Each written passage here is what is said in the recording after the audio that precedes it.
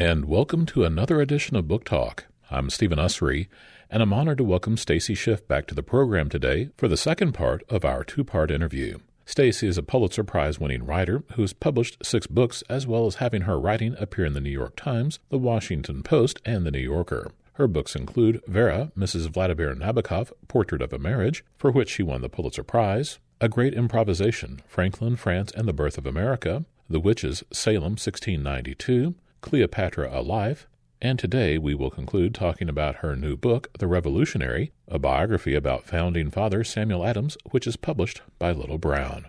So when we last left off, we were teasing Thomas Hutchinson, who was the governor for Massachusetts Colony, and he was the governor for about 16 years leading up to the Revolutionary War. How did he respond to these rabble-rousers in Massachusetts, especially like Samuel Adams, and considering the events of 1765?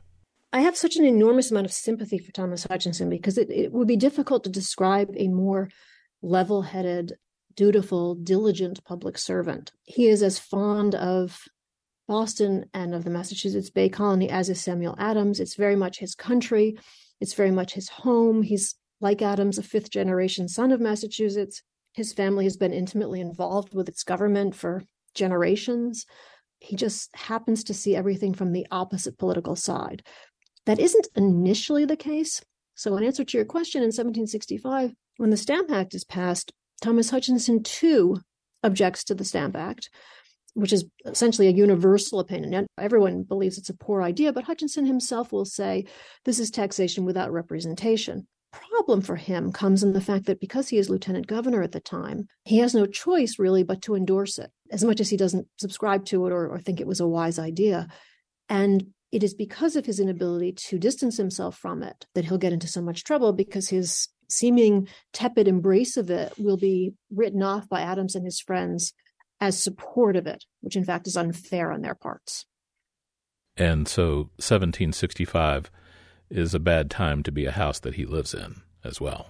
So what happens in 1765 is that the anger against the Stamp Act is so great that there'll be a number of acts of a bit of street theater in Boston. There'll be effigies which are hung around town. There'll be tormenting of the Hutchinson relative, actually, who was meant to administer the Stamp Act. In an eruption of greater violence later, Thomas Hutchinson's house will be invaded by a horde of axe-toting people who will destroy the house. He and his family narrowly escape while this crowd troops in and with axes cuts down the wainscoting and the draperies, cuts the beds to pieces, throws things out the window, feathers are floating through the air. Thomas Hutchinson's papers wind up in the streets. Everyone's wardrobes are stolen. They essentially sack Hutchinson's home so that he appears the next morning in court with only the clothes on his back. It's a very violent reaction, a real vile desecration of a public official. In the book you have, yet liberty was a commodity more often admired than enjoyed or understood. Men happily extolled it, for when that meant noting, they have their own well-being.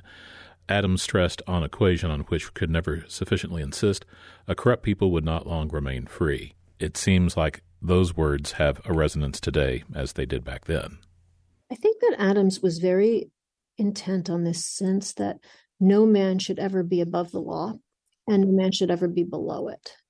And he couldn't stress that enough, nor could he stress enough how much people acting together could insist on their rights or their liberties. And yes, that and the public protests do seem to me very resonant with where we are today. Because it seems like everyone seems to claim the Founding Fathers as an inspiration for their political attitudes. Yes. And they're probably all right because it was a fractious group. Everyone had every opinion. It's a fractious group. You can claim different aspects of it, which are contradictory. So, for example, what Adams is really most, I think, intent on reordering is this hierarchical sense, the sense that certain people, that there is a ruling elite, that certain people have consolidated wealth and consolidated power. And yet today, I think we've conjoined that with a sort of populist sentiment at the same time. So you get the different pieces sliding around in a way they don't necessarily go together as they did in the 18th century. And his view of liberty did include the elimination of slavery. He was very clear about how he felt about slavery. We have a number of instances. The first and the most personal is on his second marriage. His previous mother-in-law decides to give the couple as a wedding gift a slave, which was apparently a not unusual gift in upper-class Boston. And Adams balks at the offer and says that Surrey, which was the woman's name, could come to live with the family, but she would have to be free in order to do so. And he arranges for that, and in fact, she lives with him for decades.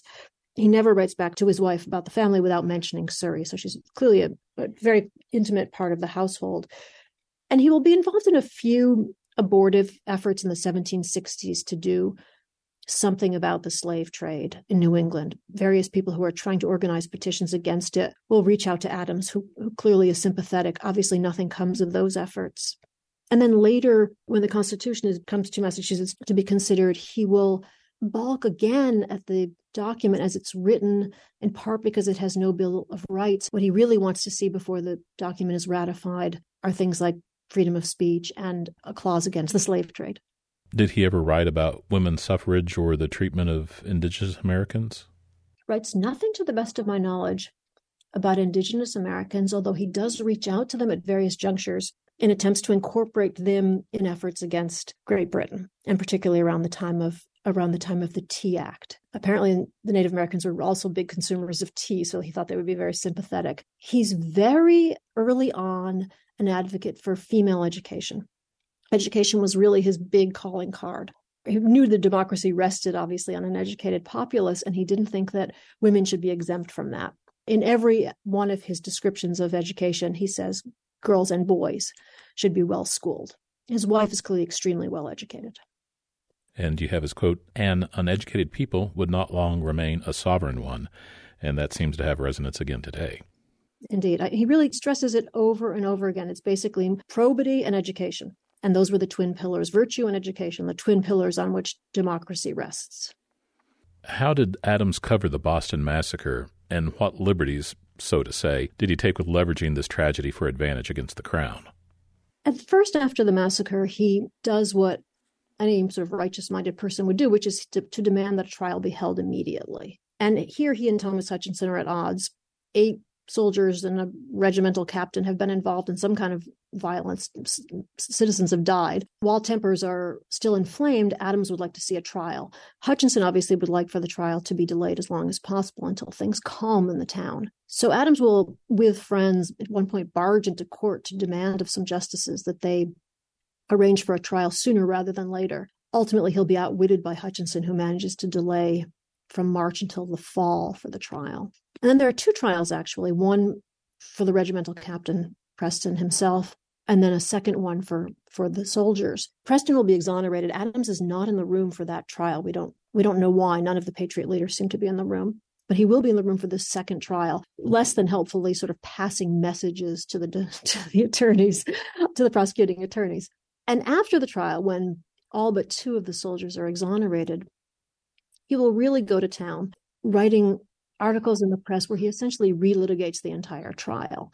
And so, although nearly everyone has been exonerated, Adams will spend the next months proving essentially that justice has not been served and that the men were in fact guilty. And he'll use sort of every little bit of evidence in his arsenal to do so. I mean, he'll ask what the soldiers were doing out that late at night. He'll note that Captain Preston says he had commanded his men not to fire. Adams will say, since when are the words "don't fire" a military command? Even I know those are not a military command. He will question the evidence that is given by some of the victims. He will question the capacity to serve of the jurors. He'll pretty much question everyone involved, to the point where he picks up an adversary in the press. The Attorney General will, under a pseudonym, start responding to Adams's very popular articles and essentially say, are you really meaning to say that after 24 jurors and 4 justices have declared these men innocent, you alone know of their guilt? And the answer to that is essentially yes, was indeed Adams's conviction. So he'll turn the massacre into a sort of martyrdom, both in those pieces and in the annual orations for which he'll arrange afterwards.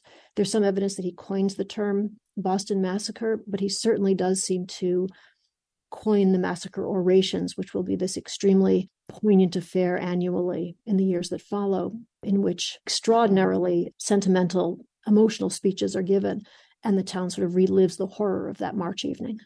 And what did he think of the defense counsel for the soldiers? Well, the defense counsel of the soldiers, having been John Adams, he thought very highly of him. The conversations between the two of them over those months must have been fascinating. We have no trace of them whatsoever. It would be very difficult, I think, for John Adams to have taken on the defense without Samuel having signed off on it. We know he signs off on another one of the defense attorney's decisions to join the defense.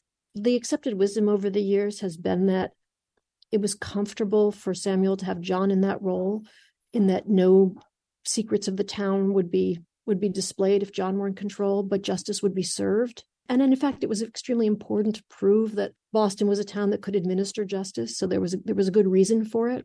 So he may have felt most comfortable with John in that role.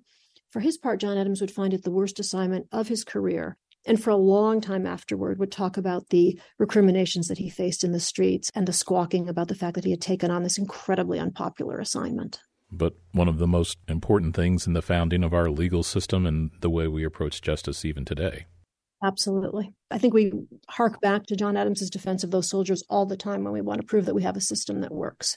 And it's funny, even Thomas Hutchinson at that moment will say that he's very proud of the colony because they have managed to, do the right thing under these exceptional circumstances. In Samuel Adams' steadfastness, that can also be a form of unyielding. And it seems that he had friends with whom he was in and out of favor over the course of years. What were his friendships with John Hancock and Otis like? In both of those cases, the friendships wax and wane. The Otis case is largely because of sanity at Otis's address, I would say. Otis is an immensely brilliant man. Also, at some level, clearly succumbs to some kind of mental illness. He sounds manic at times. Later, he sounds more than just plain manic. That's probably after suffering that head wound when he was beaten by the regulars. The head wound definitely seems to have unsettled what was already a somewhat fragile constitution. But yes, after that, you never know if it's a Whig day or a Tory day or which side he's going to be on, whether he's going to, say the Stamp Act was a good idea or a bad idea. And Samuel Adams is doing a lot of cleaning up after him. Samuel Adams is immensely loyal to him and will, in fact, write a letter in which he essentially says, the tears essentially come to his eyes when he sees the state that Otis is in, but he pleads for patience with him among their colleagues, which isn't easy because Otis could talk a blue streak and he talks a double blue streak after his health deteriorates. At one point, he arrives on Thomas Hutchinson's doorstep begging for mercy. It's just very difficult to know where he's going to land on the political spectrum. So that's a difficult relationship for Adams to regulate. Hancock is, I think, a more vexing situation. Hancock is a younger man, he's 15 years younger, also someone whom Adams recruits to the cause because he gambles that Hancock, who's a fairly vain character, will like the attention of being in the limelight and that his fortune, Hancock is among the wealthiest men in New England, will be a boon to the party, which also proves to be true. But what also proves to be true is that Hancock tires of Adams. And sometimes we know the reason, sometimes we don't. They're on and off speaking terms at various points. After the Boston Massacre, when the town goes very quiet, largely because I think it's exhausted by the events of the previous year, Thomas Hutchinson will be able to separate Hancock and Adams completely. Hancock will swear that he never wants to speak to Adams again. And partly that is because Hutchinson has bought him off. Partly that is because there seems to have been some ill will between Hancock and Adams. And although friends will reconcile the two of them, they will be sort of in and out of each other's good graces over the next couple of decades. And ultimately, Adams's reputation will suffer because he and Hancock do fall out. Hancock turns out to be the more popular character after the Revolution, and he does his best to blacken the reputation of Samuel Adams. So there's some lasting damage there to a very tumultuous relationship. How did their time later as governor and lieutenant governor go? Hancock is elected over and over again. He's extremely popular in Boston as governor. He's extremely lavish in his gifts to the town, and he's extremely popular among the people. Adams clearly resents this, and large-minded though he had seemed before the Revolution, he sounds very peevish on Hancock's count afterwards. They reconcile enough to serve briefly as governor and lieutenant governor, and then Hancock dies early. Hancock dies in his 50s.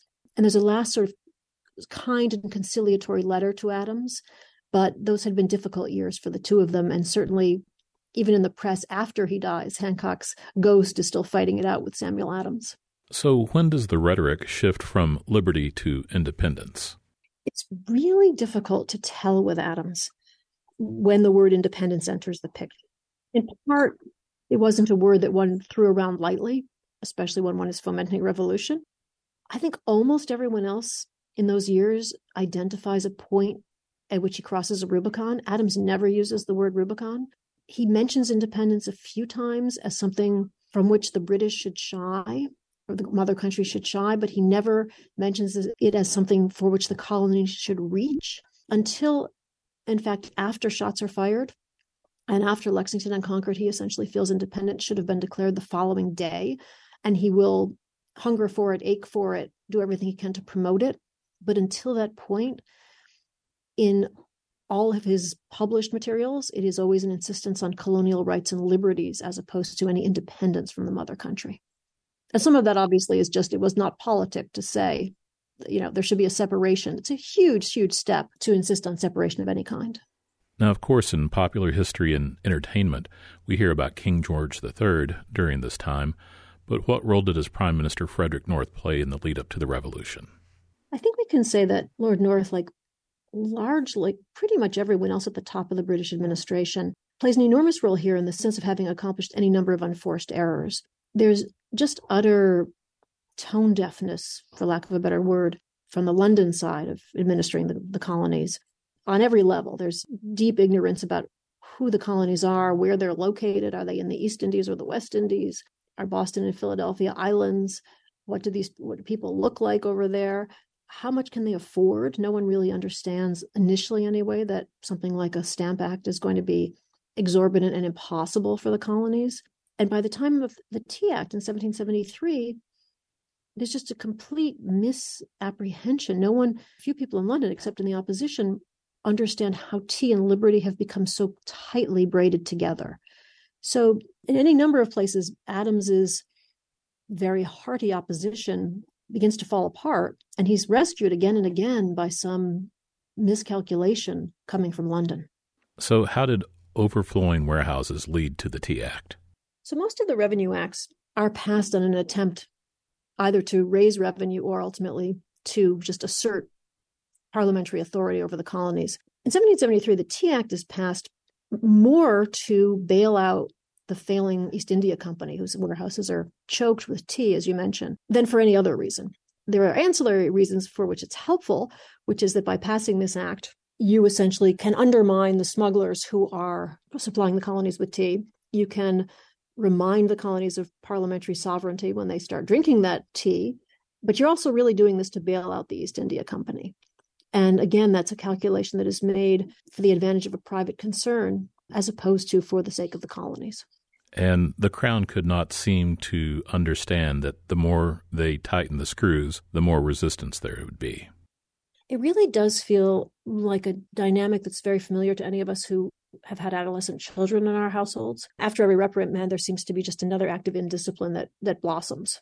So at one point, they thought it might have been possible for Canada to follow the colonies into independence. What period was this that was thought to be? The obsession with Canada, which is truly an obsession on Samuel Adams's part, he tries for a long time to claim Canada and Florida, lasts for a long time, but it will continue. I mean, Ben Franklin, when he's in Paris negotiating the peace treaty in 1783, will also be trying to make a last grab for Canada. So the obsession with Canada goes on for a very long time. Obviously, it made perfect sense to colonial America that Canada should join it and be part of its efforts. There's a very urgent letter that Adams dispatches early on to Montreal to ask if the Canadians would please join their cause. Did Adams have any sense of the coming Manifest Destiny movement of the next century, or did he really envision a nation to be just on the eastern seaboard? I think the focus is really on the eastern seaboard. I'm not sure. I don't think there's anything else on that. While it's a somewhat tedious sounding in name, what role did the Committees of Correspondence play in the push toward independence? From a very early date, Adams is set on unifying the colonies. I mean, as much as he doesn't mention the word independence, he often mentions this idea of colonial union. It's an obsession of his, which finally he is able to realize, again, after another British misstep, after a British attempt to make judicial salaries, something that the crown pays as opposed to the people pay. And he establishes these committees of correspondence, which is, I think, is an intentionally anodyne sounding name, intentionally inoffensive sounding name, which are basically just committees of people in each town, beginning in each town in Massachusetts, ultimately in each town in New England, finally in towns throughout the colonies, which would communicate with each other, which could actually share each other's concerns about rights trampled and liberties invaded. His feeling being that if everyone could come to the same page, there could actually be some movement on this front. It was an idea that he had from a very early point, which when he finally is able to institute it late in 1772, seems to many people traitorous, and to Thomas Hutchinson certainly preposterous. He doesn't see that this effort could possibly take off or what good it could serve. And then again, largely through British missteps, Adams's committees gather a certain amount of momentum, so that by the spring of 1773, and in advance of the Tea Act, you have committees in a larger percentage of the towns in Massachusetts, ultimately in 60% of the towns in Massachusetts. And they begin to speak the same language, which of course is exactly that kind of revolution to which John Adams referred when he talks about a revolution in thinking. Suddenly the language is familiar, the concerns are familiar, and everyone is able to work in unison. In 1774, Hutchinson is removed as governor, and I guess that was pretty much the last straw of what was coming next. Hutchinson is aware after the destruction of the tea in 1773 that he needs to leave for Great Britain. And I think does so ambivalently. Obviously, his home is still Massachusetts. He realizes, however, that for his own safety, he needs to leave the colonies. It is a concession of defeat in many ways that he sails. And when first he arrives in Great Britain, it will be as a sort of an emissary from this very foreign world where he's reporting very astutely on what's going on. And ultimately, as things take a turn for the worse, he will become something of an embarrassment in London as the governor who many people on some level believe should have been able to sort of quash this little rebellion in its earliest days, and who is less than welcome at court as the years go by. And so how did he manage to avoid getting arrested for his seditious writings over all this time? There are constant references to the fact that Adams is about to be arrested or should be arrested or should fear being arrested. It's the understanding of the British ministry that if a few obstreperous people could be got rid of, this entire movement would be stymied. And it's very clear who the names of those men are. I think Adams trusts in the fact, rightfully, that if anything were to happen to him, the indignity would only exacerbate matters, that if something is to happen to him, that would simply prove explosive to the movement. And he trusts in that. And that seems to be part of his logic at the time of Lexington and Concord, when, in fact, there is an order for his and John Hancock's arrest, when they are the two sort of proscribed traitors. And he trusts to the fact that if anyone tries to arrest him, that's going to detonate an explosion of some kind. Now, we've mentioned it a little bit, but what was his final act after the Revolution like in his last 20 or so years? I would say that the third act is about as unsatisfying as the first act. He's been entirely at the forefront, in the vanguard, in the limelight, or as much as he could bear in the limelight, for a very crucial 14 or 15 years. He then spends a very taxing number of years commuting back and forth between Boston and Philadelphia. He spends a tremendous amount of time with Congress, then returns to Boston almost a stranger to the town of Boston because he's been gone so long, and is very much out of step with the town. John Hancock obviously is in the ascendant. Adams represents the past in many ways. He seems a relic in some ways of the pre-revolutionary years. He dresses unfashionably. He has no real interest in matters mercantile. He's still clinging to a very sober Republican idea. The country is rushing on to a very different future. He attempts at a few points to throw his hat in the ring for several political positions and fails miserably. And he doesn't really get any traction. He seems to always be at odds with various characters. All of his ability to bring men together and to infect them with new ideas seems to have abandoned him in those years. So it's a very kind of unsatisfactory act. People who are studying the revolution, people who are budding revolutionaries will call on him. They still refer to him as sort of the picture of Republican simplicity. But he plays no great role in Boston or in federal matters after those years. Now, with the recent successes of McCullough's Adams being turned into a miniseries, Chernow's Hamilton being turned into a major musical, if they were to adapt The Revolutionary for stage or screen, What do you think the most important moments you would want to see involved in that?